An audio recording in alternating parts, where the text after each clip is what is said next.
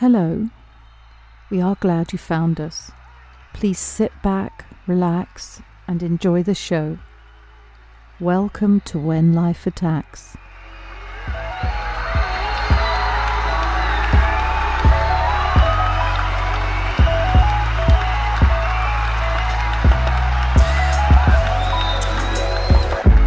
Real big. I knew one day I would do it real big. Real shit. I know what my real niggas feel is. Nighttime, love songs, and even see the stars, but we still wish. Real shit.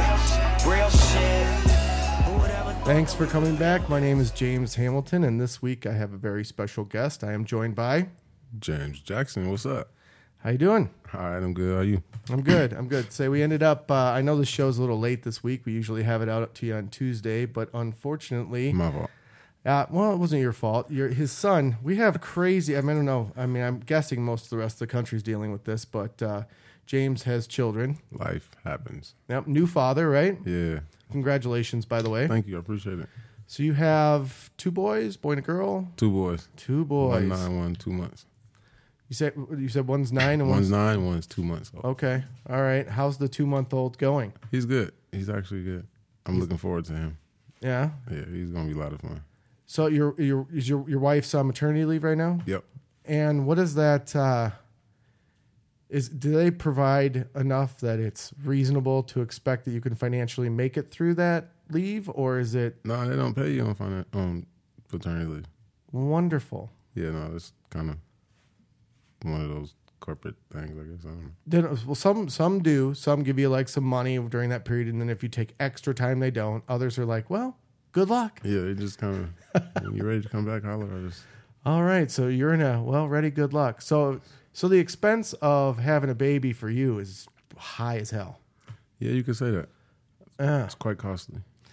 So James and I met a long time ago through fans of the show know Blockhead, Mr. Falco. And Matty boy. Yep, Matty boy. He was on, so he wasn't in our regular episodes, but before I started doing this, we did like 30 shows in beta, I called it, which was just a bunch of practice shows, and we released it to, a couple of hundred people that wanted to listen, and it was, and that's a couple of hundred people towards the end. In the beginning, it was like 2 or 3. Yeah, like, would you listen to this, Mom? Check this out. Yeah. So he came on the show, and we were doing our practice show and so forth, and he has no neck.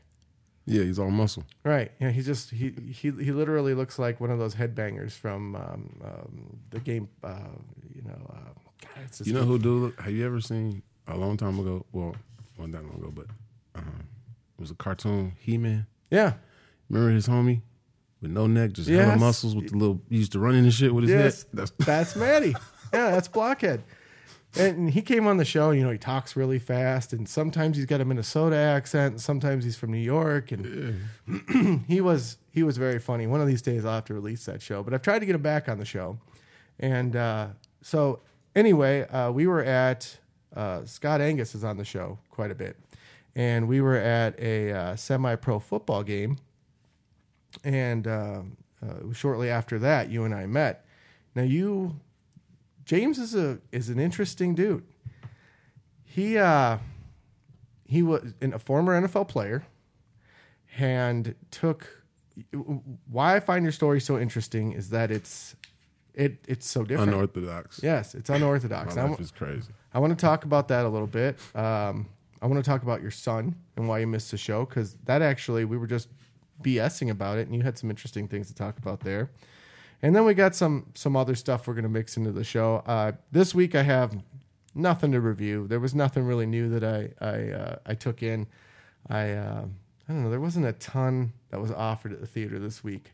I am looking forward to Ready Player One, so I'm going to see that, and we'll probably talk about that next week. A couple other little things, but let's dig into it this week, shall we? Do you watch The Chi? The Chi. It's on Showtime? No, I've never Swear heard to of God, it. I was on boycott from the shit because I was like, I'm not watching shit about Chicago. It's going to be stupid. Okay. I accidentally watched it. That's probably the best TV show out right now. What's it about? Real life. Real life. Is it centered around, is it like lots of different cast members? Yep, it's inner city based. Okay. It deals with the youth, kids in it. They age groups range from, I want to say, like 9 to 14 high school. Okay. You know what I'm saying? And it deals with a lot of real life issues that inner city youth deal with, but it's not broadcasted worldwide. So you really wouldn't know that these kids really deal with this type of stuff. And it also deals with adults.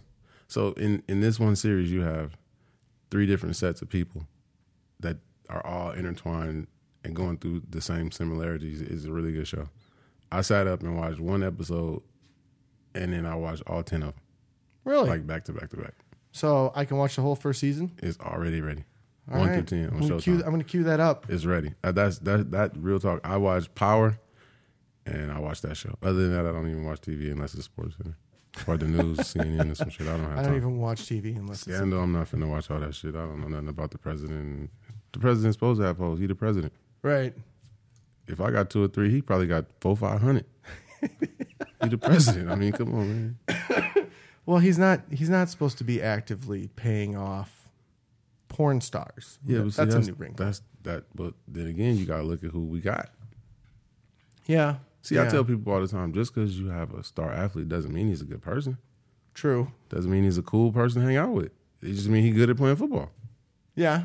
Just because Donald Trump is a good businessman and he was elected president, that don't mean he's not a trick. He gonna pay for it. He might not can get it. Like you feel, you never know. Yeah, his wife doesn't seem surprised by it at all. She's just like, That's how he got her. Oh no. Think about it. She's a beautiful woman from Russia, Right. a model. What are you doing with Donald Trump? Yeah. Fam, we could probably go to Cub Foods up the street. No homo. We could find a gentleman that looks a lot better than Donald Trump. Yeah. Come on, man. It's the money. The money helps. It helps. It's immensely. Think about it. Gives you a very... If I take off right now and I go down Lake Street in a Toyota 4Runner, it's a nice vehicle. Mm-hmm. Reliable, dependable. No female's probably going to pay me any attention in a 4Runner. True. But if I come back in the Phantom convertible, we have a whole different selection committee at that point. I hate to agree with you, It's but the it's truth. really, it is the truth. There's I'm telling you. because there's a lot of have-nots. So if you see a have, you want to join the haves. It's a quick way to make the jump, men The or world women. is full of have-nots. Yeah. Trump, for whatever reason, through his dad or good fortune or good He's been sense. rich his whole life. I mean, you could say a lot of negative things about the president, but the dude did it. Like, you could call him an idiot. You This can and say that. whatever He's you want there, to say. right? He's the fucking man. president. He knows He shit did that we don't know. I know. You tell an idiot some shit that we don't know. He's not an idiot no more, though. I think it just personally reflects poorly on me. You know, you look at the guy and you're like, Jesus, you're president? God, I'm really behind. Man, do you know that the foreigners overseas are laughing at this man? Like, Oh, yeah. the United States is like a joke right now. The whole wide world. I never thought I would see the day when people say shit like, he's not our president. Like, they didn't say that shit about Obama. And he was black, and that was like a major big deal in the world. Like, it wasn't that many people that were really like, it's a lot of shit that's happened. Do you know how many people Trump have had to fire and rehire? Yeah. I've never even heard of that in the White House. There's been some turnover. Usually when the president get hired, like, his people, they there till he leave. Yeah, his cabinet's usually set. That's it. Like, okay, you be the leader of defense. Oh, I don't want to do that no more. Well, you got treason and people are being called into the FBI You offices. finna go to prison. Yeah. Nobody want that shit. You see what happened to old boy, don't you? Which? The first set of 2 that got caught. It was 2 dudes that got caught first with the communications with the Russians, the emails and shit. Yeah. 13 years he looking at? Jesus. Oh, he's gonna tell. He's Yeah. telling it right now. Oh, yeah. Right now. Yeah, there's definitely sort of a witch hunt. It almost reminds me of the Red Scare when, you know, we were bringing people in the 50s to see if they were communists. It's definitely going down right now. It's a lot of wild shit. So if you know he wants to offer you a job, you're kind of like, whoa, things are a little unless hot. you ain't scared of Yeah. jail. Yeah. New hire though, you could claim. Well, I just walked I don't know in. shit about this. I just got here. Yeah. I was high. I don't. Some people getting high, man. I don't care what nobody say. That's why they tripping over the weed. They don't want everybody to have it. Yeah, well, there's just a big money maker. All right, we're gonna. I want to get people to. You're an interesting dude, and I want you to tell where'd this start? Where'd James start? I originated in Texas. That's what they told me, but I remember life in California. Okay. So, what age did you go to California? I think I was like a month and a half old. Okay, so no, you don't remember Texas. California. But you technically are a Texan. Yeah. But see, most black people are. If you ask the average black man, he gonna tell you from Texas. Why? I don't know. I never figured that out, but it's a lot of black people from Texas, man. Real talk. It's a lot of black people from Texas, man. So you lived in California for how long? I lived in California I stayed there when I was 1 month old. I left California when I was 19. No, so the My whole time? Life, yeah, my whole virtual life. I was just a regular suburbs kid? Nah, man, the suburbs was far-fetched. I was in the hood. You were in the hood? Yeah, it's the urban community, it's the shithole, the projects, you feel me, where it's going down there. I like the difference in how we say those things. You're like, I was in the hood. And I'm like, so you were in the hood. Shit, it's funny. Where in California is the hood? There's many hoods. There's scattered out.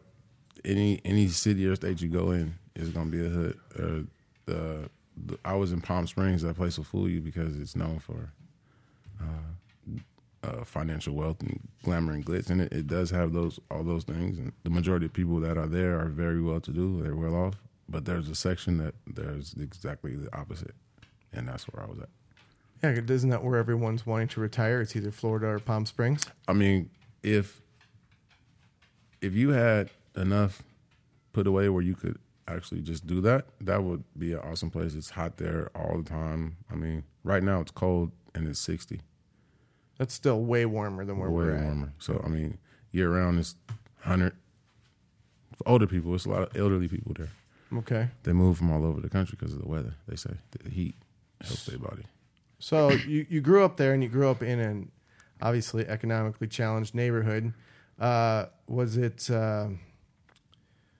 You grew up. What time frame? What time frame are you there? Are you there when gangs are hot and heavy? Oh man, yeah. I was in the zone in the 80s. You know what I'm saying? Like I was right there, front and center. So I was born in '79. So by the time I actually knew what was what, it was about like maybe 85, 86. Shit was active. I stayed on the corner. You know what I'm saying? So where my house was, literally like 10 steps, and you were on the corner, and that's where everybody hung out at. So all the gang banging and the drug dealing and like real shit. I used to like realistically go in the bathroom and like look out the window and watch this shit happen. Like I seen so much out this bathroom window. It's crazy. So I'm comfortable with you. You and I are buddies, so I can ask you questions that are, other people might not ask. But is that environment due to people just simply not wanting to get a job or not wanting to work, or is it because they can't get employment? Man, I'm gonna be totally honest with you. I grew up, and it's like a lot of the people that I grew up with, the attitudes that they have come from within, like meaning from the home. Because to be honest with you, look how I turned out. I grew up in this shit, and I came out pretty cool. I don't have a super ghetto attitude. I know how to talk to people, conduct myself, things of that nature, but a lot of people that I grew up with just had a genuine, like, fuck it for life because of their home environment. You got to understand, like, every day you get up, you don't have shit. So what does getting up in the morning in the hood consist of? You get up in the morning, you probably got fresh underwear, wash socks, wash drawers. In the hood, you don't have that shit. You may have the same socks that you had on last night. You got to put them back on. You know what I'm saying? You may have to recycle your shorts. You know what I'm saying? Because you just don't have no money to wash the clothes. Mm-hmm. You know what I'm saying? And it's like you get up in the morning and ain't nothing to eat, so ain't no breakfast. You know what I'm saying? We're not worried about breakfast.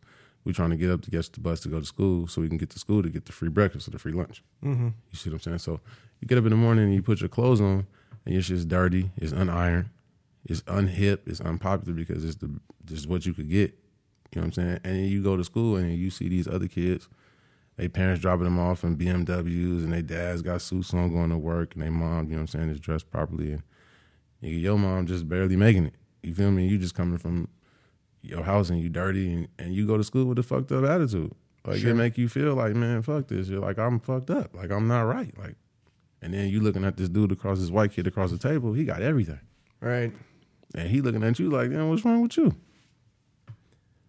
Well, you get different, I feel like I grew up with different sides of the story, and it is hard to reconcile, because your first impulse is to say, it's hard for me too. I have to get up, I have to give a job, nothing's given to me, and especially right now. I mean, you can go to the Science Museum and they'll sit 5 and 7-year-old kids down at a table and teach them what white privilege is. Right. And that on its own, I mean, I understand that from a point of view where you're sitting there looking at the kid and he doesn't understand, what he has. But on the other side of it, to take a 5 and 7-year-old and teach him that there's a racial difference is equally fucked up. Because right now kids were growing up without really seeing the color lines as well. Right. Because that's what we work so hard on. And now we've gone back to saying, well, you're white and you have an advantage. I just want you to know that. You're almost teaching them a superiority complex from go. That's true. That's very odd. So when you're talking about your experience, so I grew up in the Midwest. We had a lot of kids that weren't black but were white, and you could see that they were being given special tickets for lunch, and mom or dad might have gotten a divorce, and the clothes, they had maybe 3 different outfits for clothes for school and stuff, and they didn't have it easy. It wasn't fun. Well, see, that's the thing about it. It's like, at the end of the day, we all are given a similar or same opportunity. Your backdrop may be different from mine, meaning your family may be better off than mine. But at the end of the day, it's up to me to do what I got to do to provide, to make it better for myself. You see what I'm saying? But what I'm saying is that you have to have an attitude to understand that. Mm-hmm. And most kids in the urban community, man, they've been through so much at such a young. You gotta understand, like, it doesn't even just start with getting dressed, going to school. You gotta understand that. What about when school's out? You know what I'm saying? Like, you come home to your mom off the bus, she in the house waiting for you. Son, hey, how's it going? How was school? You know what I'm saying? How was your day? Okay, well, what's your homework at? You know what I'm saying? Let's get your homework done. Dad may say, okay, well, we gonna go to the gym after this, you know what I'm saying, and watch sports together. Well, in the hood, this shit's not like that. You come home, and it might not be nobody home. And it's not because mom at work, nigga. Mom might be down the street getting high. True. And that's just the reality of the shit. You feel me? Like, you got to understand, like, a child needs structure and a positive attitude. He got to see something positive. Kid, we going to go by what we see. The human nature of a person is to adapt to what they see. It's monkey see, monkey do. Like, that's what really happens in the world. That's how you get fashion and style. If Puff Daddy put on a fucking silver shiny suit, it's going to be 1,000 motherfuckers that follow Puff Daddy that's going to want the same shit because they saw him do it, not because they decided to do it. You see what I'm saying? They may have seen it ahead of time, but wouldn't do it because they didn't think they could pull it off until they saw him do it. And he makes it okay. So what I'm saying is the provision is, if you have a positive attitude or a positive figure and your attitude, you can see past what you're dealing with, you got a chance. You know what I'm saying? Like, for me personally, like, my big homies in my neighborhood, and when I say big homies, I mean, I'm from a gang. It's just the way it is. You know what I'm saying? I didn't really have a choice in that because of where my environment. So big homies are the ones that are older than you, that look out for you, and they tell you things to do, what not to do, but a lot of times they tell you the bullshit to do because they don't want to do it. That's just how that goes. But they always told me that you have had ambition since the day I met you. Meaning, like, I'll be the kid on the corner with nothing talking about, I'm going to get a Lamborghini. And these niggas looking at me like, nigga, shut the fuck up. You know what I'm saying? Like, boy, you don't got shit. So you're indoctrinated into a gang because, and correct me if I'm wrong, but a lot of these poor neighborhoods are sort of self-policing. Yeah, the police won't come in our hood. And a gang is a nice way of saying that's sort of your city council. And honest, all actuality, it goes like this. 9 times out of 10, you're going to be from wherever you live, right? Okay. This Savage, you're going to be from whatever gang is in Savage because you live in Savage. You can't be from my hood and I live in Eden Prairie and you live in Savage. They going to catch you and kill you or beat your ass. What? Yeah. If you live in California, right? It's Bloods, it's Crips, and it's Latinos, right? Those are the three majors in California. You got the Blood gangs, which is mostly black. You got the Crip gangs, which is mostly black. And then you got a bunch of offset gangs that are well respected that are Hispanics. And they run their own shit too. Mm-hmm. So what I'm saying is if I'm a Crip and my friend is a Blood and he lives 6 streets over in a Blood neighborhood, I couldn't live in that neighborhood being a Crip. How long does that go? Like, how long does that at what point do you grow out of that? And see, that's the thing, you don't. But what you do is you grow into respect. You see what I'm saying? Like right now in LA, when I first moved from California, I wouldn't wear no red. No red. Couldn't catch me in nothing red. Okay. Now I love red. It's one of my favorite colors. I wear red shoes, wear hats, because I've grown to respect the gang, not to gang bang. There's a difference. You see what I'm saying? Like a lot of the older cats, realistically, you grow out of this shit when the judge starts sentencing your homies to 10 and 15 years for this shit, and they're not playing, and they put a gang enhancement on you. So that means, like you said about the points earlier, if you get in trouble, let's say I rob a house, right? I get caught, and they see a gang tattoo on me, right? My hood is tattooed on me.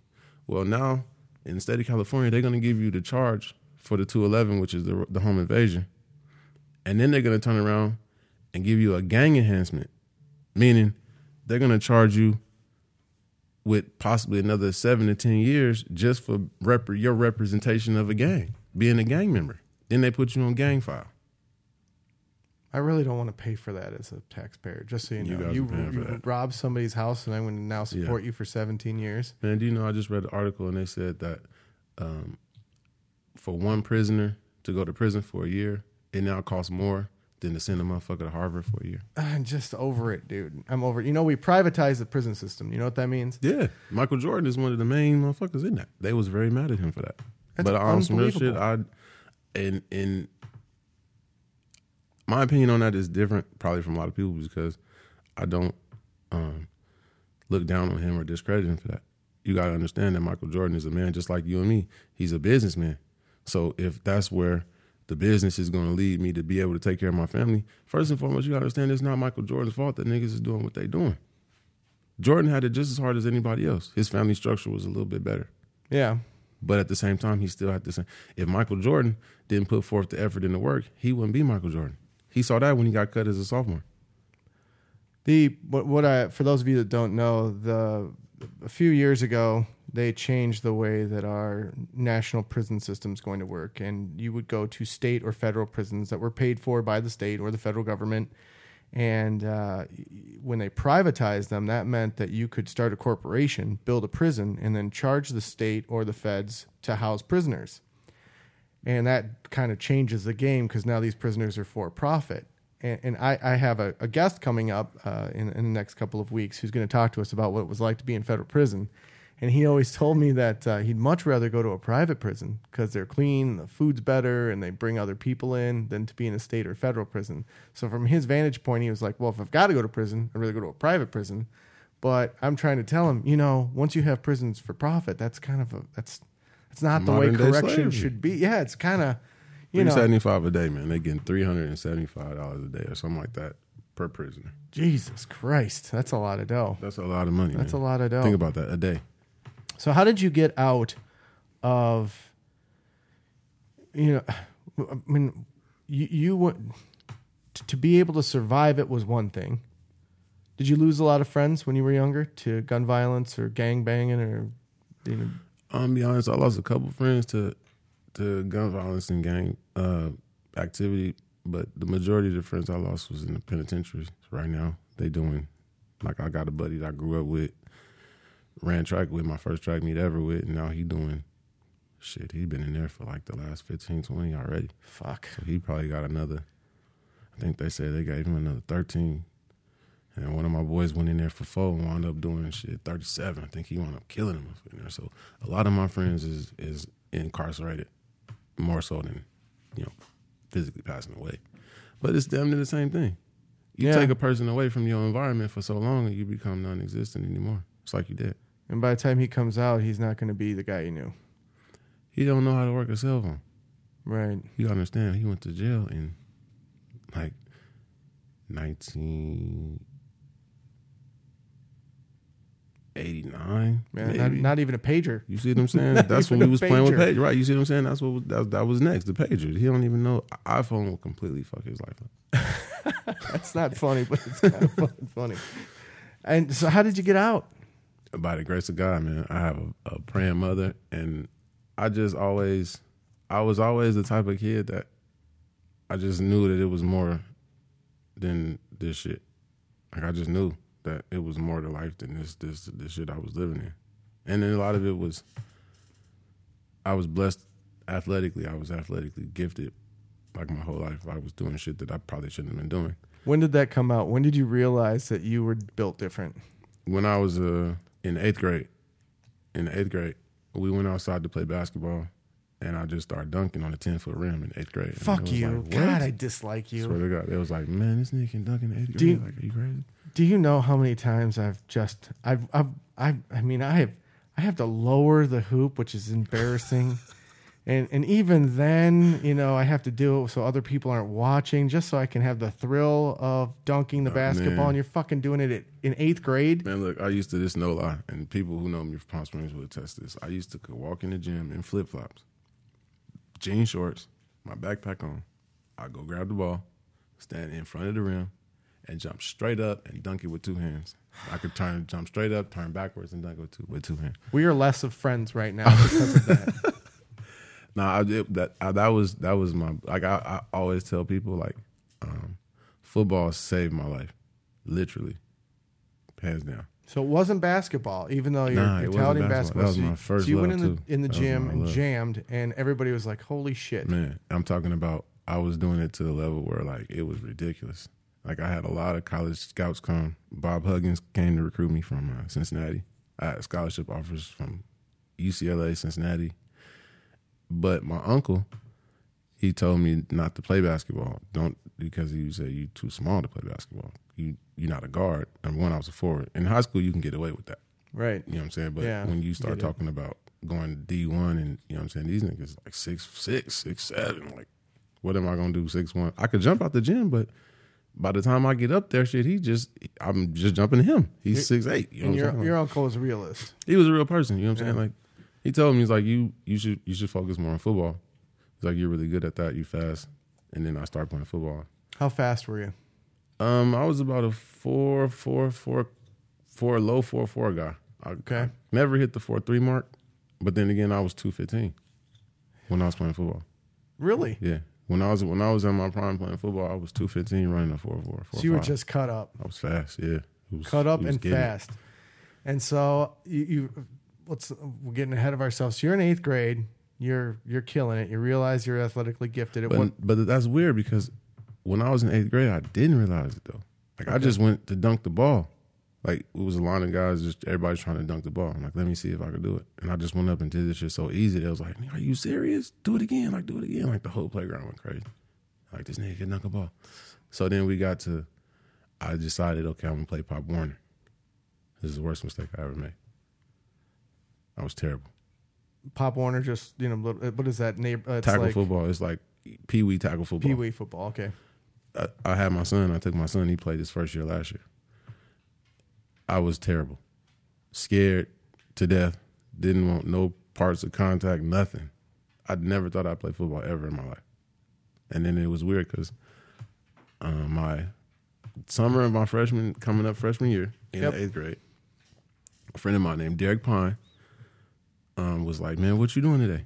I'm like, man, I'm not doing nothing. Playing some video games. He's like, man, let's go to football practice. Let's go to tryouts.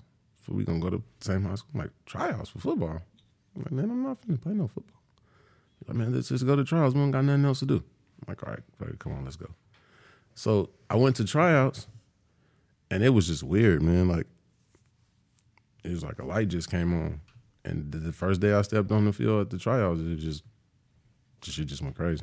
Like, how much better were you than everybody else in the field from a physical standpoint? I was way faster, bigger, faster.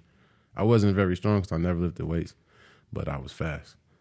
So they would give me the ball, was gone. I think I broke our freshman record for rushing touchdowns. And see, I had like 22 touchdowns my freshman year. You understand that's like every kid's dream is to walk out onto a field, doesn't matter what level it is, and just to dominate it. But see, to me, it wasn't because that was, see, I didn't look at it like that. You see what I'm saying? I looked at it like, these people telling me, like, if I do good at this shit, like, they going to take me from here and put me, and then they going to take care of me so I can play more football. And then I could possibly come back and move my mom from here. Like, that's how I looked at it. I didn't look at it like, I just want to go dominate because I'm going to be good. Like, I looked at it like I got to do this shit because if I don't do this shit, I know what I'm going back to.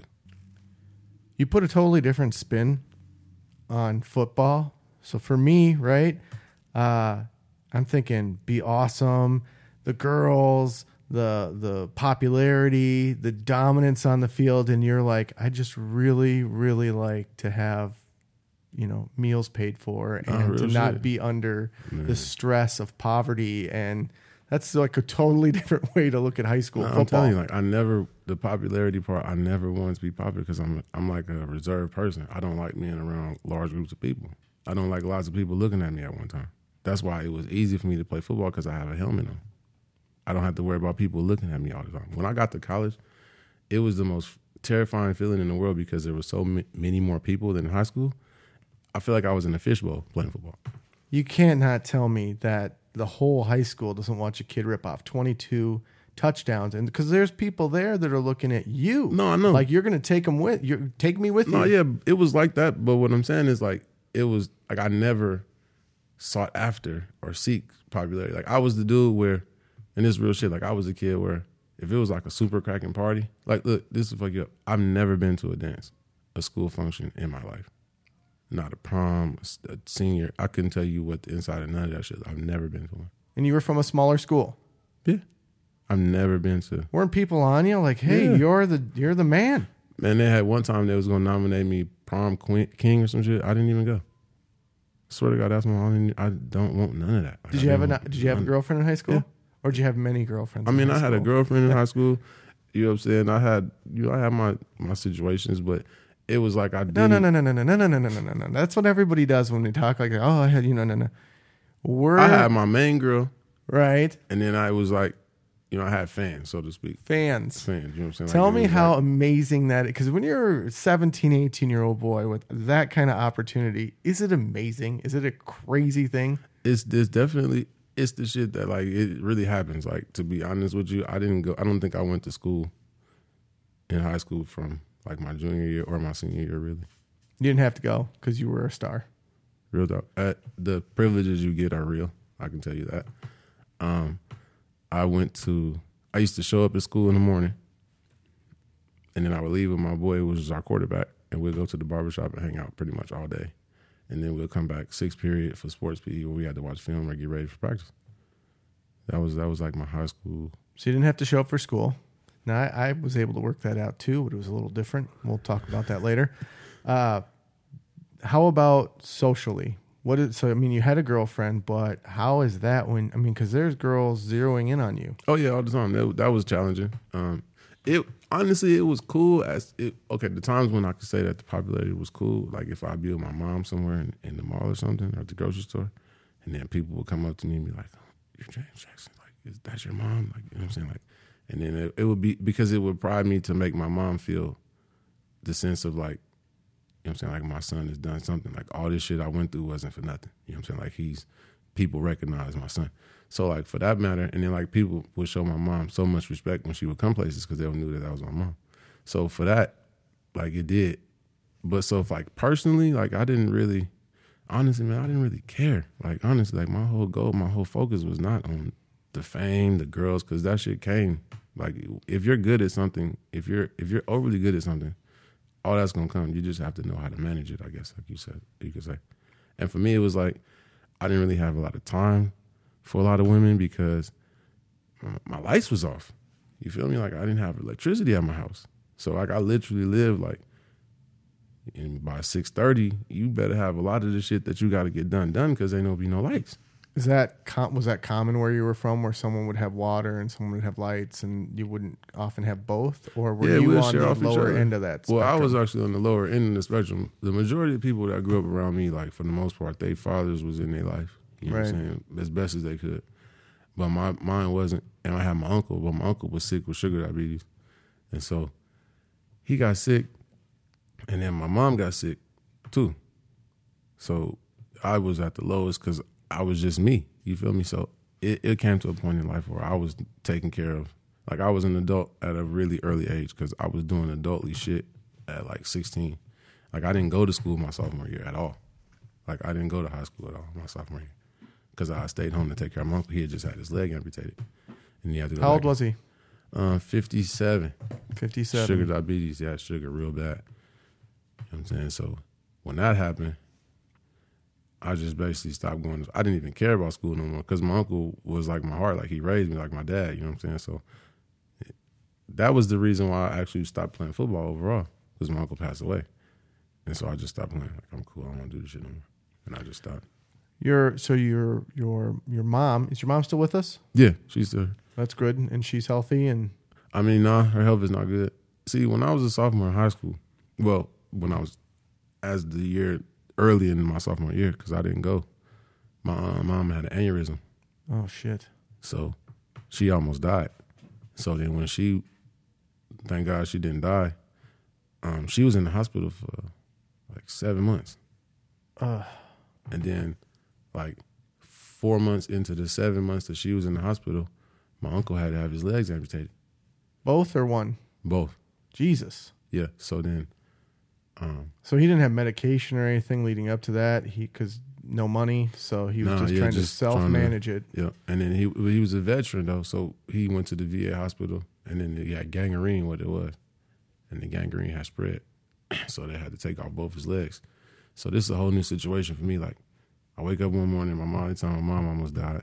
I got to go to the hospital, sign these papers because the doctor like, you the next of kin, and if something happened, you got to sign the papers for the surgery. You're 16. 16 years old, straight up. Do you have siblings? No, only child. Just me by Jeez myself. Louise, my man. And I got my aunt, you know what I'm saying? And so my aunt. So where's their money coming into the family if your mom's not working and your uncle's not working? How are you guys paying bills? That's why you from the gang, man. You gotta get. I was outside. Okay, So what I'm saying, I've been hustling for. You know what I'm saying? That's what I did. Now the gang take care of you because you were. I mean, they could see that you had it. Yeah, it was.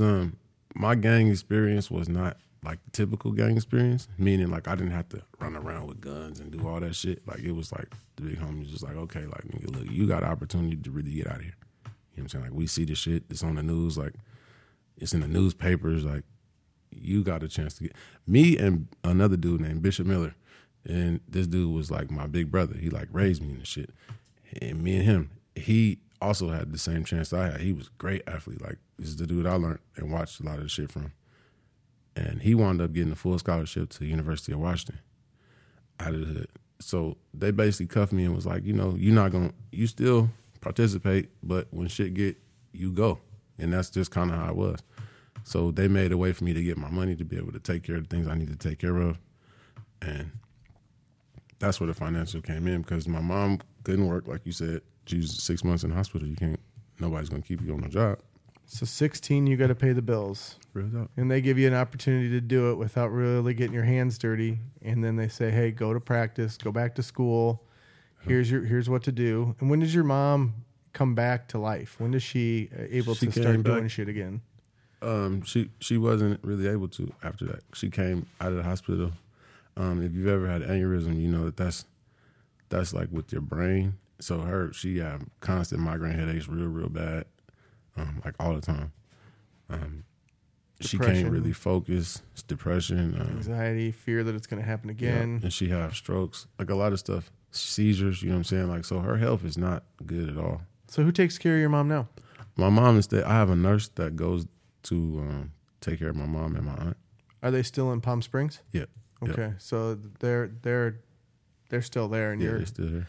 That's a lot at high school. So there's not a lot of kids stepping onto the football field with that much weight on their shoulders. See, that's why I didn't look at it like it was like a super. You feel me? Like, It Yeah. wasn't like I didn't have time. I tell my girl all the time, like, I do a lot of shit now that I probably should have did a long time ago. And it's not because it's because I didn't have a chance to do it. You see what I'm saying? Yeah. Like, you were in the club hanging out with your friends when you were 16, partying, having sleepovers when you were 17. You got prom pictures. You know, I didn't do none of that. Your prom, I was on the block hustling for prom. Right. Real shit. I had a pound of weed and it sacked it all the way up, and I had to get $1,000 for rent on prom. Like, I didn't give a shit about renting no tuxedo. Right. I'm trying to pay this electric bill. I'm tired of walking to the bathroom with a candle. That is total. I mean, It's real shit. it's hard to Swear to God. qualify. When I think of, because, you know, there were times, my parents are entrepreneurs, where we would have crazy stuff going on, but it wasn't anything to that level. Bro, It wasn't anything like that. look, the house I used to live on, right, is on a corner. Like, it was like a raised hill. The house set on the corner. Well, it's the street right here in front of it, I call it the main line. That's where all the dope selling and the gangbang is going on at.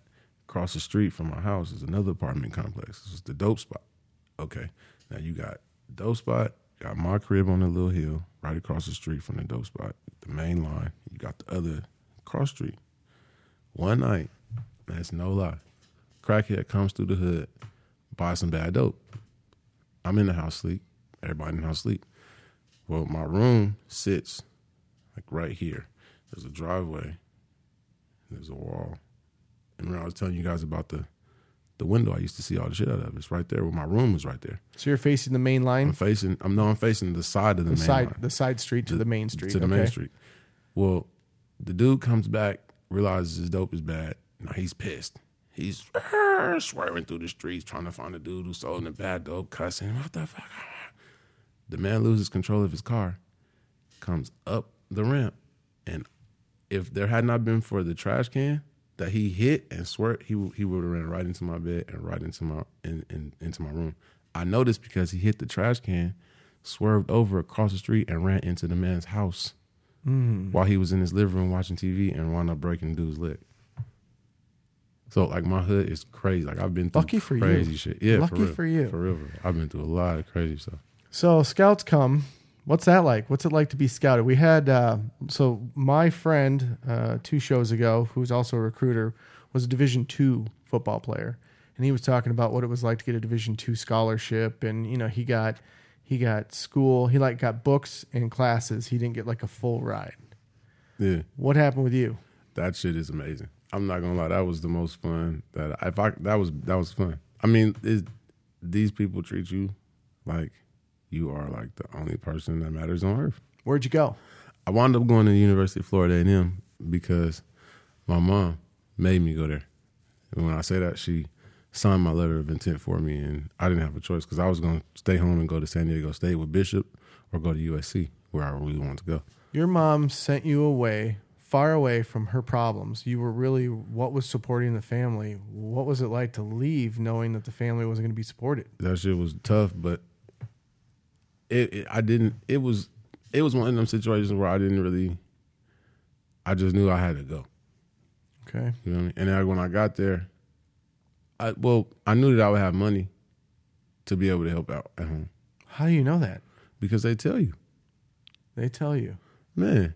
So how much of college athletics would you say is guys surviving on the little tiny stipend they get from the NCAA? I would say about 75%. And the reason why I say 75%, because you have to be honest and look at it. If you take a roster of 56 football players, you're only going to have 9 guys that's all the way ready. You know what I'm saying? That's like really, really doing something. You know what I'm saying? And those guys get paid. Yeah. When they said when you play good, they pay good, that shit starts all the way at college. So when you see all these reports where like there's an investigation in NCAA to see if so-and-so's getting paid, you just laugh to yourself. Yeah. I'm like, damn, they got caught up. Yeah. Okay. They piss somebody off because everybody's getting paid. Everybody and get this money, school man. did something that they don't want to put in the press, Something and they're happened. saying it's something else. Usually when that comes out, somebody didn't get their part or somebody didn't fulfill their obligation on that end. Like with the Reggie Bush shit, that only came out because Reggie Bush didn't sign with dude when he came out of the draft. Mm-hmm. Had he signed with dude, we wouldn't know nothing about that shit. We wouldn't know about the cars and the houses. I mean, if you $millions. had eyes and you were at USC, and you could see this nigga when you came to school and didn't have nothing, and then like you start running this ball, and all of a sudden you got this new car. All of a sudden you on the cover of a magazine. All of a sudden you got a $4,000 stereo system in your car, Reggie. Now your mom got a brand new crib. Damn. You know what I'm saying? Like the transition of this shit happens, and it happens like that. Like I remember when I went to school, it was crazy. Is I had my roommate, his name was Debo DeMar. He was on scholarship. I came in on full scholarship. Man, when you go to Division I schools on full scholarship, the night you have a meeting, they tell all the scholarship athletes, all right, after the meeting's over, you go into the next room. All the shit that everybody else have to do, we completely don't have to do. Really? None of this shit. Like what prerequisites for there are prerequisites for everything. Like if you want to go into the school of pharmacy, right? Mm-hmm. You have to have taken X amount of years of this, X amount of years of that. You feel me? And then you go into the school of pharmacy to major. And then you focus on straight pharmacy shit because you have all your prerequisites out the way. I didn't have no prerequisites to requirement. Okay, so you went right into your major. You just told me, like, what do you want to do? I want to do business. Okay, put him in SBI. Wow. I know people that you have to have an application to get in SBI. Oh, yeah, totally. Yeah. Put him in SBI. It's a big deal. Okay, cool. I'm in SBI. I get in SBI, I decide, like, they seriously want me to do work in here. I didn't come here to do that. I don't want to be in SBI no more. Put him in political science. Let me ask you this. You said earlier that you didn't really go to class. You didn't really go in your classes. So when you get to college, how are you prepared to do the work? You're not. You're not. And they know that. Yeah. That's what I'm trying to tell you. Okay, so when we first got to school, the first night we had our team meeting. After the team meeting, they said, all scholarship athletes go to the next room. So you go to the next room, and the ladies say, if you're on full scholarship, stay. If you're on partial or whatever, leave. So all the full scholarship athletes stay in this room, and the ladies tells you, when you figure out what you want to do, they give you the room number to go to, tell you who to talk to. And they tell you, you only have to show up the first day of school and on finals. That's it. Make sure you're there the first day class, and make sure you're there on finals. You're there to play football. You here to play ball, man. You not here for nothing else. Now, they're very serious about when you're playing football. Yeah. I mean, the football side of it, they are not kidding around. What's a no football schedule like for a full scholarship college athlete? In a day? Yeah, how much of it is football? You get up in the morning, depending on what time of the year it is, right? Let's say if you start out in the spring, spring mat drills, you get up, drills start at 5:40 in the morning. You're going to work out from 5:40 to about 7. You're going to leave, go get you something to eat. You probably got class to about 12. But you don't have to, so you're not going to class. I'm going to sleep. Right. Believe when you leave them mat drills at 7, your ass is dead, dog ass. I mean, you might not even go get nothing to eat. Okay. Like, that's how tired you're going to be. And so at 12 o'clock, we back at the field house. You see what I'm saying? We got back at the field house. You got tape, bumps and bruises, 12 to 1. You know what I'm saying? You got pre meetings with your position coach from 1 to 2. You on the field. 2:30 to 6. 2:30 to 6. Shit, we outside. Then we come back at 6 is practice over about 6.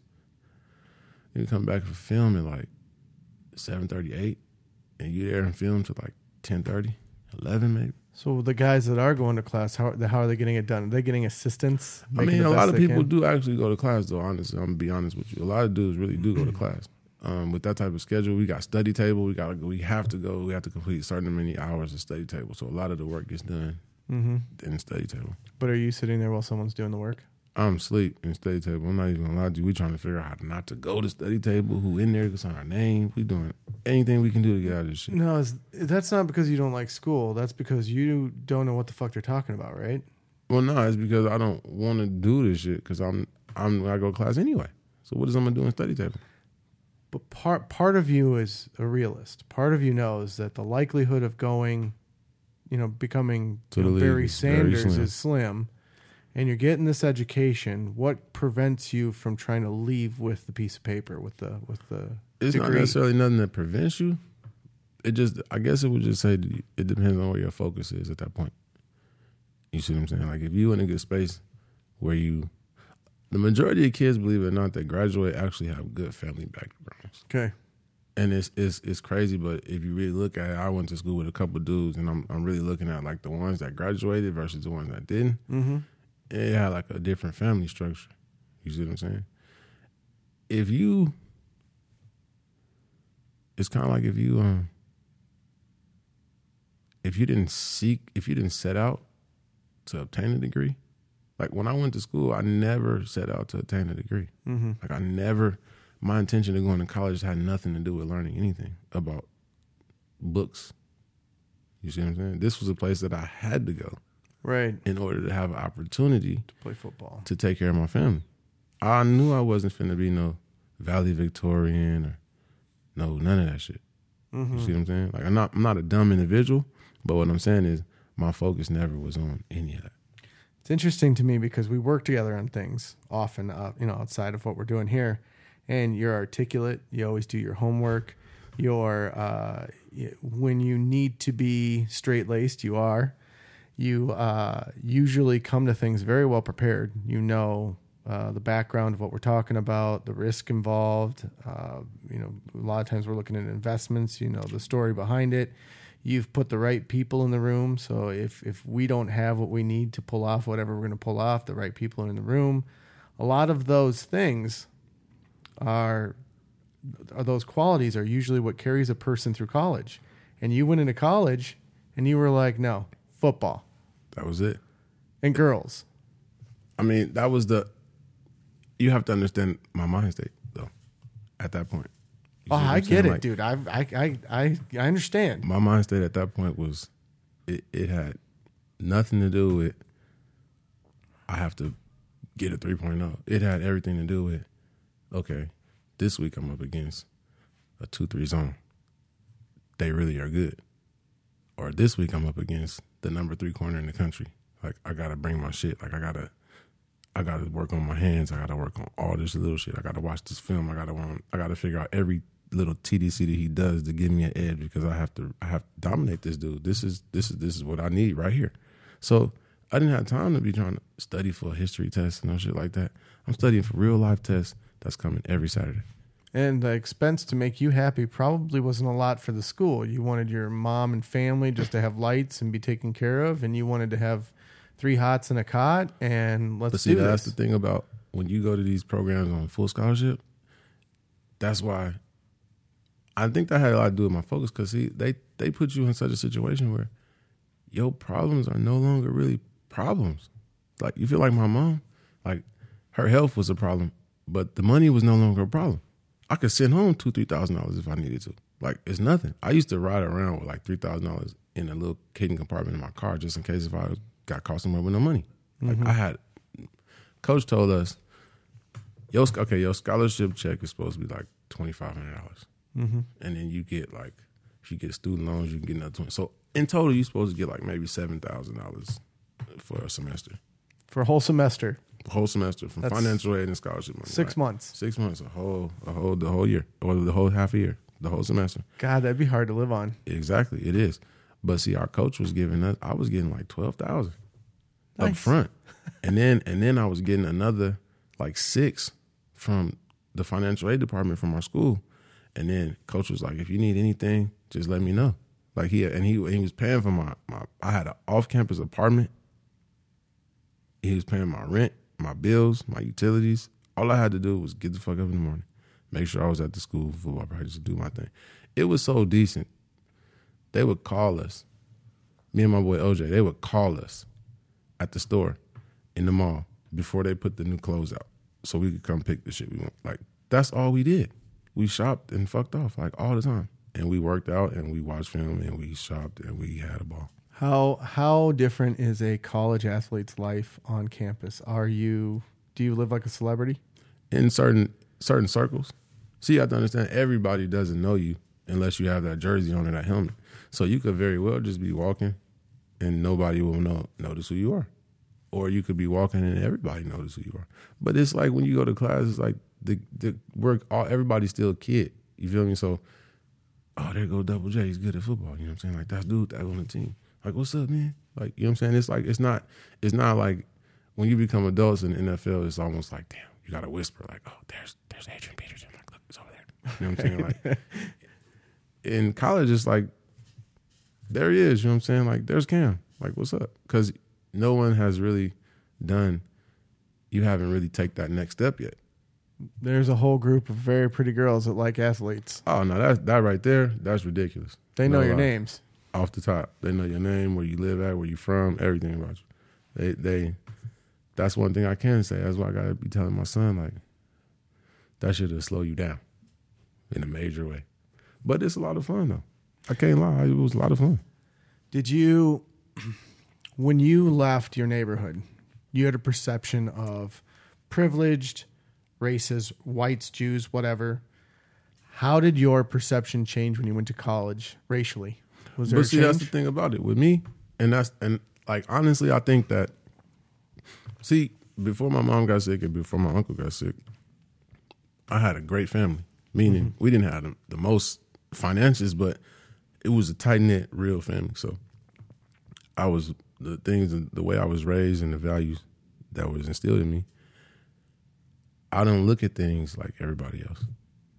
And maybe it was just my circumstances. So meaning like, you're white, I'm black. I don't look at you like any other way. Like, I respect you. You my guy. Like, I fuck with you. Like, there's no stipulations that come with that, like, at all. You feel me? So, like, when I left, the culture shock for me was I had never been around that many black people. You see what I'm saying? At one time. Because I went to Florida in the South. Right. So I was like, what the fuck is going on? All these niggas down here, what the fuck? And me, I'm from California. We gangbang. If it's more than two sets of groups of niggas or black people in the same area, you know what I'm saying? Like, it's going to be some bullshit in California. You feel me? Like, because somebody going to do something and it's going to be some bullshit. So the first night I got to Tallahassee, I called my mom like, yo, like, Mom, like, I don't know about this. Like, it's a gang of niggas down here. Like, yo, for real. Like, and they like, it's a lot of them. Like, I ain't never seen this many black people. Mom, like, she like, you in the South, just chill out. You know what I'm saying? You'll be fine. I'm like, all right, yeah, whatever. So I get on the phone with my homie, like, yo, bro, like, y'all niggas might have to come down here, B. These niggas might get to tripping. Like, it's a gang of niggas down here. Like, I was just so overwhelmed with, like, the fact that I had never seen that many black people in one area. And then like, it was like, we went out one night, and I was like, I know it's going to be some bullshit. And then it wasn't. Right. And it was just hella, everybody was respectful. Like, everybody was just, you know, it's like family orientated, so to speak. Like, if somebody bumped into you, it was like, oh, man, bro, excuse me, bro, my bad, bro. I didn't mean to bump into you. In California, if somebody bumped into you, it was like, get the fuck out of my way. You know what I'm saying? Like, our nigga, you know what I'm saying? Like, it'd be a problem. Completely different. So for me, that threw me all the way off. And I'm thinking, like, damn, California niggas must be just tripping. Like, why they act like that? There's more niggas over here than over there, and y'all acting. So, like, for me, the big culture thing was more so being around my own people. Because I grew up with white people. Like, if you'd have sent me to Harvard, I'd have been absolutely in heaven. I'd have been fine. Mm-hmm. Palm Springs was like Harvard. I grew up around rich people my whole life. My homeboy's dad was a lawyer. You know what I'm saying? This dude, mom a doctor. My homeboy dad run the museum. They house big as hell. You know, I grew up like that. But that kind of economic, excuse me, that kind of economic difference can make, I mean, in California, there are a lot of, I mean, their haves are crazy haves. They have it all. And so when you have groups of people that are fighting over a very small piece of the pie, it isn't like that in Texas and in Atlanta. I mean, there are wealthy people, but the contrast isn't as It's not, yeah. It's not as vast. It's big. Way different. It's way. Because see, in California, like, in California, I always tell people, like, if you come to okay, you know, like they say in New York, if you can make it here, you can make it anywhere, right? Okay, so in California, it's like, if you could hustle and you could win in California, you could do it anywhere. Because you have to understand, like, California is one of the most cutthroat, like, it's competitive. Yeah, like, in every aspect of it. Like, well, each one of those neighborhoods supports the wealthy's drug habits. So each neighborhood is very protective over whatever area they're servicing. So everybody's paranoid. Everybody's competing. That's when the gangs come in. The gangs come in to protect the economics because that's the only money really coming into the neighborhood. And so then you go to college and these guys are like, don't even care where you're from, could give two shits. And see, that's the crazy part, right? About college. It's like you gangbang your whole life, and then like you realize that this is like, okay, this is it. And then you go to school, and it's like, my best friend is a blood. His name is Snook. He's from Cabanilla Park, Piru, which is one of the most predominant gangs in LA, blood gangs. I've been to his neighborhood. I've hung out with his neighborhood and with his homies, and they love me like a brother. And so, like, it was just like, I guess to answer that question, like, I guess that's when you grow out of it. When you realize, like, man, look, this whole time I've been not liking you because you were red, and at the same time, like, you cool as hell. Like, you a real good dude. Like, why would I let the fact that you grew up over there stop us from hanging out because I grew up over here, and you cool as hell? You can still see it in you, though. Like, from my point, you can still see, like, even my buddy, who will come on, like I said, in a couple of weeks, he always tells people exactly where he's from. I'm from Culver City. He's lived in Minnesota, probably more than half his life. You always rep that. You gonna always. I mean, that's C's, everything. Like the Culver City C's and shit that he throws. And he's very serious and passionate about it. When somebody tells him where he's from, they know. And I'm so square. Like, I don't understand the value of the things he's talking about. When if somebody's I don't even know if I'm saying it right. A Cerveno. Am I saying it right? Cerveno. Yeah. The Mexicans. Yeah. Yeah. And he's from Culver City. And those two things alone are supposed to tell you a lot about who he is. See, okay, so he's a South Sider. Okay. The Cervenos are the South Siders, and the Norteños are the Northerners, the Northern Mexicans. So when you go into the prison system, that's major. You have to understand they run different sections. The Norteños, they run their shit, and the Sureños, they run their shit. And it's like, if he telling you that that's his affiliation, you got to respect that. You see what I'm saying? Like, that's basically what that means. Like, okay, I'm a so-and-so and such and such. So you got to respect that, because if you don't, then you know what comes with the disrespect. And that same culture followed you until you went to college. Yeah, it still follows me to this day. Like, in conversations, individuals just, like, you'll meet somebody and they'll be like, yeah, I'm from Chicago. I'm from so-and-so Vice Lord.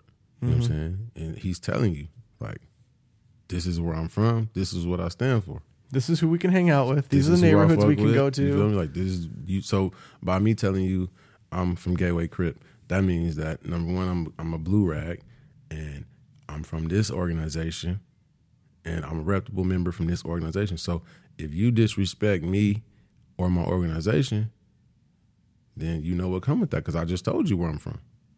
Just like my boy Snook, he from Cabanilla Park, Piru. That's where he from.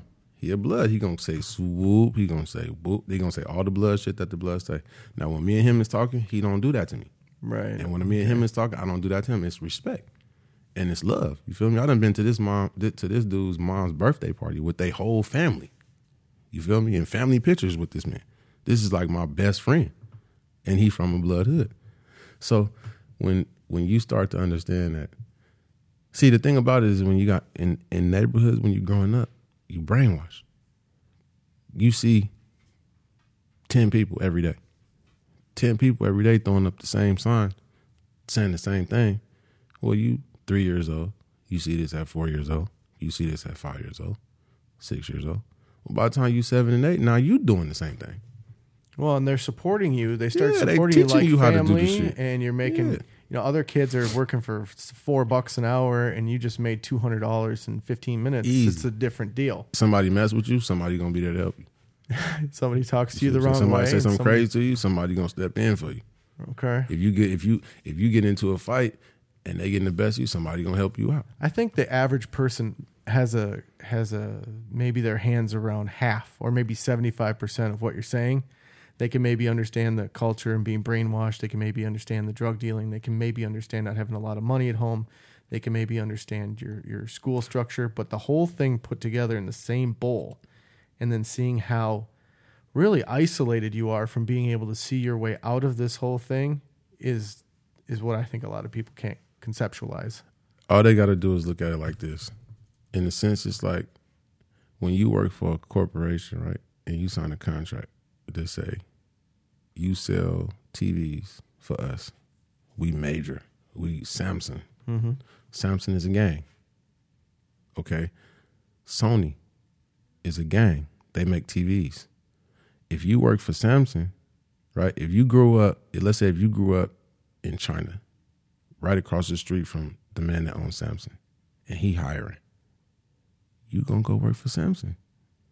You're not gonna get in your car and drive an hour across town to Sony to make the same wage that you can make walking across the street doing the same thing.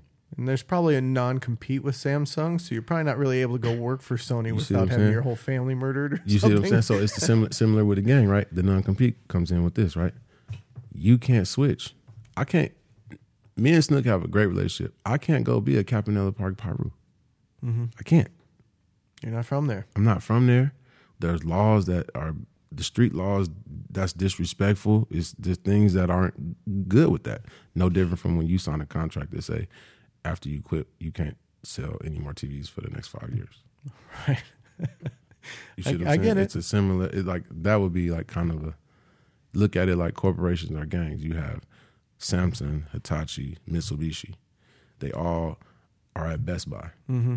But if you look at it, they segregated at Best Buy because Samsung shit is in this hood. LG shit is in this hood. You see what I'm saying? You're never going to see a Samsung TV in the LG hood. Right. Because Samsung don't fuck with LG. Now, your son doesn't know anything about this life. Absolutely. He is a total cake eater. He is a square as an ABC block, SpongeBob Jr.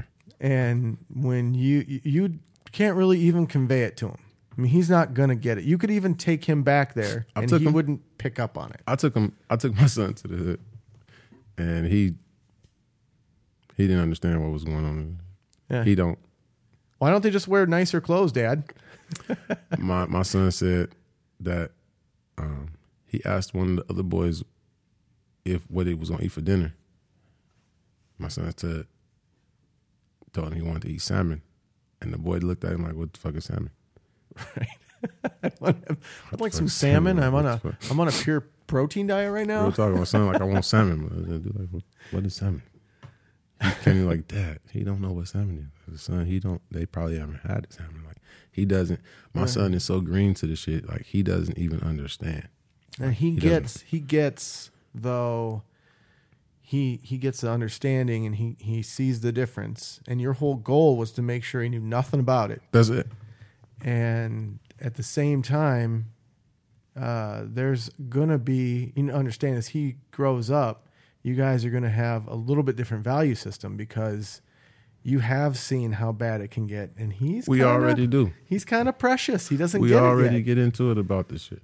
All right. He know I've been through, and we get into it because I be so hard on him. I tell him, you know what I'm saying, like, here, clean your shoes. You know what I'm saying? He don't understand what's the big deal. Well, shit, I didn't have but one pair of shoes. You see what I'm saying?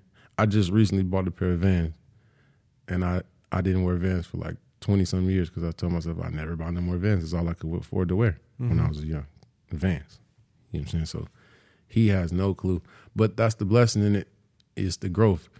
I feel like everybody, as a parent, your job is to make sure your kid goes further than you and has a better experience than you did. So for me right now, I'm totally happy with the fact that he doesn't know anything about it or nothing. I mean, he tries to be cool, but he's not. He's gonna do the right shit. Like, he ain't gonna be. I wouldn't let him. Man, I've met him. He is very much like his dad. He was in my office. It wasn't 5 minutes, and he was leaving with toys. I mean, he knew exactly how to talk to people and how to read people, and he's a very smart little guy. Man. He's a lot bigger though. I mean, it's been a minute since I've seen him because you keep him pretty busy. Now, yeah. Let's go back to football a little bit. How good were you? I know it's hard for guys to say, but you kind of have a good barometer for. I could have made it to the NFL. To be totally honest with you, the sky probably was the limit for me, and that's been said to numerous amounts of people. But see, my whole thing was, I had gotten to a point where football had become so easy to me. You feel me? Like, I didn't put in the extra work. Okay. Because I could get by just with my natural talent. Like, just naturally. What did you play in college? I played receiver and DB. Receiver and D-back. And so in college, how good were you? I was good in college. I would say honestly, on a real scale, I had like a mediocre college career because I didn't really apply the work ethic to the shit. So you were frustrating. Your coaches were frustrated by you a little bit because you would go there and do what you were supposed to do, but that's all you did, right? No, it wasn't the thing. They weren't frustrated. It was more. I would perform, no problem. Like I'm gonna do my thing. It's that their frustration came when they wanted you to stay out to practice and do some push-ups with the receivers. I'm gone. Right. You feel me? Like I got some shit to do. The extra you weren't doing. I'm cool. I was, and that was, in retrospect, that was my biggest downfall was my attitude towards work, and that's why now I'm so hard on my son about working hard. Well, and you're a hard worker now. Now, yeah. But see, that's 10 years removed. You feel me? Like it's been different. Yeah, but you saw guys graduate, and you saw guys come back and try to hang around the team, and they didn't have the same team money. They didn't go on to school. When did it kick on for you that was like, holy shit? And see, that's the thing. It kind of, I was living, by the time I got to college in Florida, and I had got some financial, it was the first time I had ever had any money. Mm-hmm. Like, ever. You feel me? Like, I never had no real money that I could just live. You feel me? Is that because when you were working at home or obviously you were hustling, everything was for the bills. Because it's so competitive, there wasn't the same amount that could be made. Right. So you weren't doubling or tripling your money. You were like, if I can get $10 on this and $10 on that, and I can do it enough times, I'm good. And every once in a while, you'd find a sucker, and you were like, yes. Real talk. Or you would. Every so often, it'd be wild situations that happen in the streets, man. A lot of shit happens in the streets. So then you go to Florida and you're getting almost pure profit. You're relaxed. Your family's taken care of. You're actually able to kind of be a kid. For a second, right? Right. That's what I'm saying. Like, for a second, you could breathe. And it's like, okay, shit. Like, it really is like happiness and like peace in the world. You know, because like growing up, you just don't experience that. So it's hard to believe. You know what I'm saying? Like, it really becomes hard to believe. So you grow. Now I'm in a situation where I can just relax, right? I don't have to worry. And I'm off by myself. You know what I'm saying? Now my focus went from, all right, I got to make it. So take care of my mom to like, all right, I was like, shit is cool. Like, it'll be cool. I'm in here. I'm playing sports. Before I go to the league, I can make a little more bread. I'm good enough to do this shit. So I'm just going to relax and have fun now. And that's when I started doing the shit I miss. You know what I'm saying? Like the partying, the drinking, you know what I'm saying? Like the spring. I had never been to a spring break.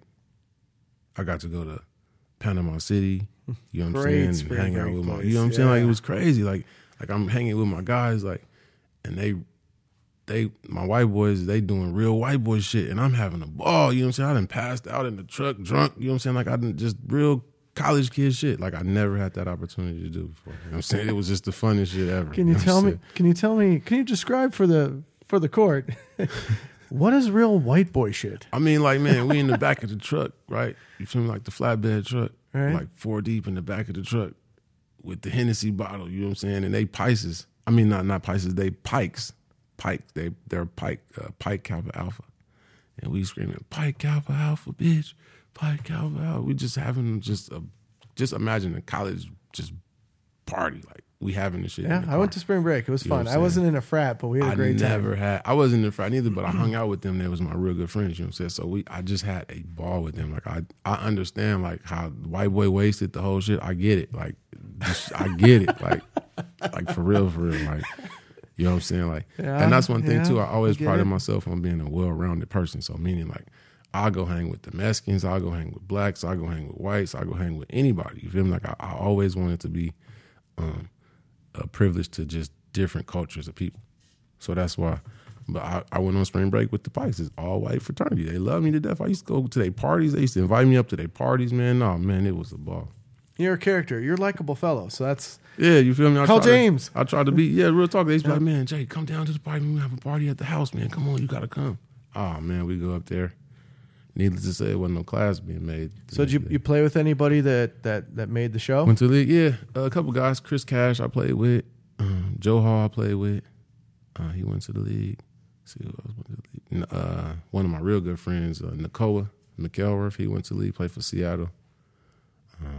How long did they last? Did they last the 4 years? C Cash played like 7-8 years. He played DB. He went to SC out of JUCO, and then he went to Atlanta and Detroit. And then T. Gray, which is a friend of mine, he wound up. I think he played a year, and now he was the Vikings recruiter for like 7-8 years. I think he just got a job in Kansas City doing the same thing. Yeah. But a lot of the guys I played with, they went on to do a lot of different things. But a couple of them made it to the league. Now you didn't play in a official NFL game, but you were signed to the practice squad. Yeah. Which is actually fairly lucrative. Yeah, it was cool. Got like $8,000 or some shit every week. Yeah, it was all cool. year. All year. Yep. If you stay, if you get activated, if you get on the active roster, then they bump you up. I think league minimum then was like $215,000. So that's So like $20,000 a month. Something like that. $20,000 a week. $20,000 a week. Yeah. It's good money back in them days. But so you are. How do we go from because the college wasn't a superstar college. Did you guys go to any bowl games? Yeah, we had a bowl game. We played in the Atlantic Classic a couple times. But how I got my opportunity to the league was a dude named Jeff Robertson. He was the director of pro scout personnel for the Vikings. And then there was a dude named Louis who had passed away. He knew some of my family members. Mm-hmm. And they was talking to him about my situation. So he actually took the time to look into it himself. And then he got me with Jeff Robertson, which at the time was the Vikings guy. Okay. The pro personnel director. Yep. And that's how I got that look. So you got to look, and because not many guys, you had to go to camp. Yep. Not a lot. There's a lot of guys at camp. Yeah. Very few. And those practice squad positions are scarce. There are not a lot of guys in the practice squad. It's almost like a preferred walk-on. Yeah. You know what I'm saying? Like if you get, like when you go to college, either you get a scholarship, full, partial, or they'll give you a preferred walk-on, meaning like you got a walk-on, like you're privileged to be here, but we're going to treat you a little better than a regular walk-on. You know what I'm saying? Like that's kind of how camp go. So if you get an invitation, you there, but you not solidified like this draft pick.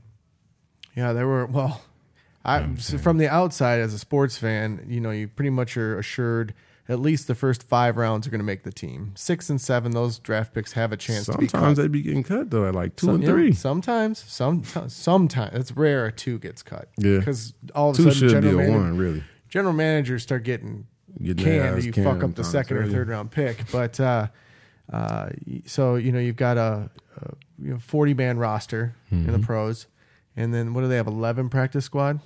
About 8. It was like 8. 8. So that's not a lot of guys, but over 200 people will be invited through mini camps and the actual camp, and then they're cutting. Isn't the first cut? They cut it down to 56 at the end, but the first cut I think is like a 4 or 6 man cut. I think. Yeah, I thought the first cut was a huge cut. I thought it was one's like a 6, and then there's like a 12 guys that leave. And on the real, when you dealing with that shit, you don't even think about that shit. You just hope they don't come knock on your door. Well, I'm sure.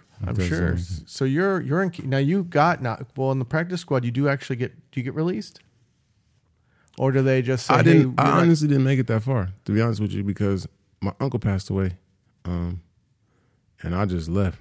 I quit doing everything. I stopped playing football. I went home. Isn't that insane? To a certain degree, yeah, but like I said, like you gotta understand, like I only have 3 people in my whole entire family. So you're in the middle of camp. They tell you you've lost basically a father figure. That's it. You're like, I gotta go. I left the next day. And based on your performance, they still were like, practice squad. I actually had the opportunity to come back, but I just never. How do you feel about that? In retrospect, man, I wish I would have went back for financial reasons. Mm-hmm. But at the end of the day, like I had lost the love to really, like that was my, like that man meant a lot to me. Like, you know what I'm saying? Like he was like a lot of my motivational reason for doing this shit. Because he was like, go to football, and he's your biggest fan. Football. Like I never liked football, ever. Okay. I was gonna play basketball, and that was it. Like if I didn't make it, fuck it, I get a job, whatever. Right, and so you go home, and your uncle's passed away, and your mom and aunt are still in California. You've left the NFL. There's an expectation set because everybody knew you were at the Vikings camp. Mm-hmm. And you come home, people understand, but do they really? Did you feel like everybody understand? Did your mom understand you not going back to the team? I mean, it kind of gets to be one of them things where nobody really asks you shit about it. Don't talk to me about it. They can tell you. They You're not already happy. know what it, Yeah. you know what I mean? Like when something like that happens, and like people that's close to me know the relationship that I had with my uncle. You know what I'm saying? So when something like that happened, it was like nobody, to this day, nobody. I ain't have had a conversation about it. You understand? I know you back then, and I'm throwing you in the car and taking Yeah. you back to Minnesota, right? I never had a conversation about it at all. Do you, with none of my friends. looking back, do you think that some of those people deep down were happy that you weren't going to Oh, go? absolutely. Nobody, you got to understand, man, especially when you come from nothing and you around a bunch of people that come from nothing, nobody wants you to succeed unless they succeed. You know what I'm saying? Unless they make it. So if you have opportunity to make it or whatever, and for whatever reason, it's always, you got people that are always going to feel some sort of a thrill about that. Well, you when you succeed, it means they could have succeeded, and when you come back and haven't, and that's cutting you short. You succeeded and had a life circumstance happen, and it changed your life. That's different. What's interesting is you went back and you didn't stay back. You came back to Minnesota. Why? I couldn't stay home. Honestly and truly, I couldn't stay there. Didn't want to be there, I had or outgrown. I feel like I feel as though I had outgrown my whole environment. Because see, once you is like if you live in a little bitty bowl your whole life, and then that's all you know, and then when they throw you into a big ass lake, you done seen so much more. You know what I'm saying? You've experienced so much more. You've met so many different people. Like so many different things have changed your views and how you look at shit. And then you come back, and then it's like when I came back home, it was like I never left. yeah, Like people was doing the exact same shit every day. Like right now, today, if I go home right now, I could tell you by the time of day, I can tell you what everybody's doing in my neighborhood without even being there. because they're stuck. It's nothing They're to do. stuck. Man, I got people in my neighborhood that haven't went no further than 40 miles from the neighborhood. Mm-hmm. They won't go nowhere. But you understand why. It's not like you're critical of them. You understand that due to, I mean, first of all, you got to try anything new. You and I know better than anybody. If you do not have resources, nobody gives a shit. See, a lot of times it's not even about your resources, it's about you. And that's what a lot of people, like, see my situation, I can honestly tell anybody, right? I can honestly tell anybody, like, it ain't your situation. Like, it's not your circumstances, bro. It's you. Like, That's true. I could probably have had like the worst circumstances and the worst situations out of 9 out of 10 people in life. Like I done been through so much shit that is probably like, sometimes I sit there and think about the shit I've been through and I be like, damn, you really lived through that? Like how did you make it through that?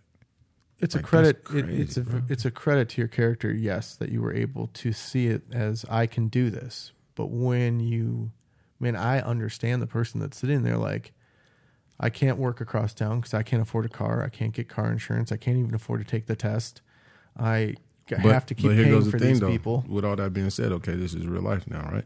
You're in the hood. You can hustle. You're going to hustle anyway. You hustling for bullshit. You hustling for Jordans and T-shirts. So instead of hustling for Jordans and T-shirts, put your hustle on maximum and hustle and get you a car so you can get a job if that's what you really want to do. See, at the end of the day, what it boils down to is a desire, is a thought thereof a desire. It's not really a true desire.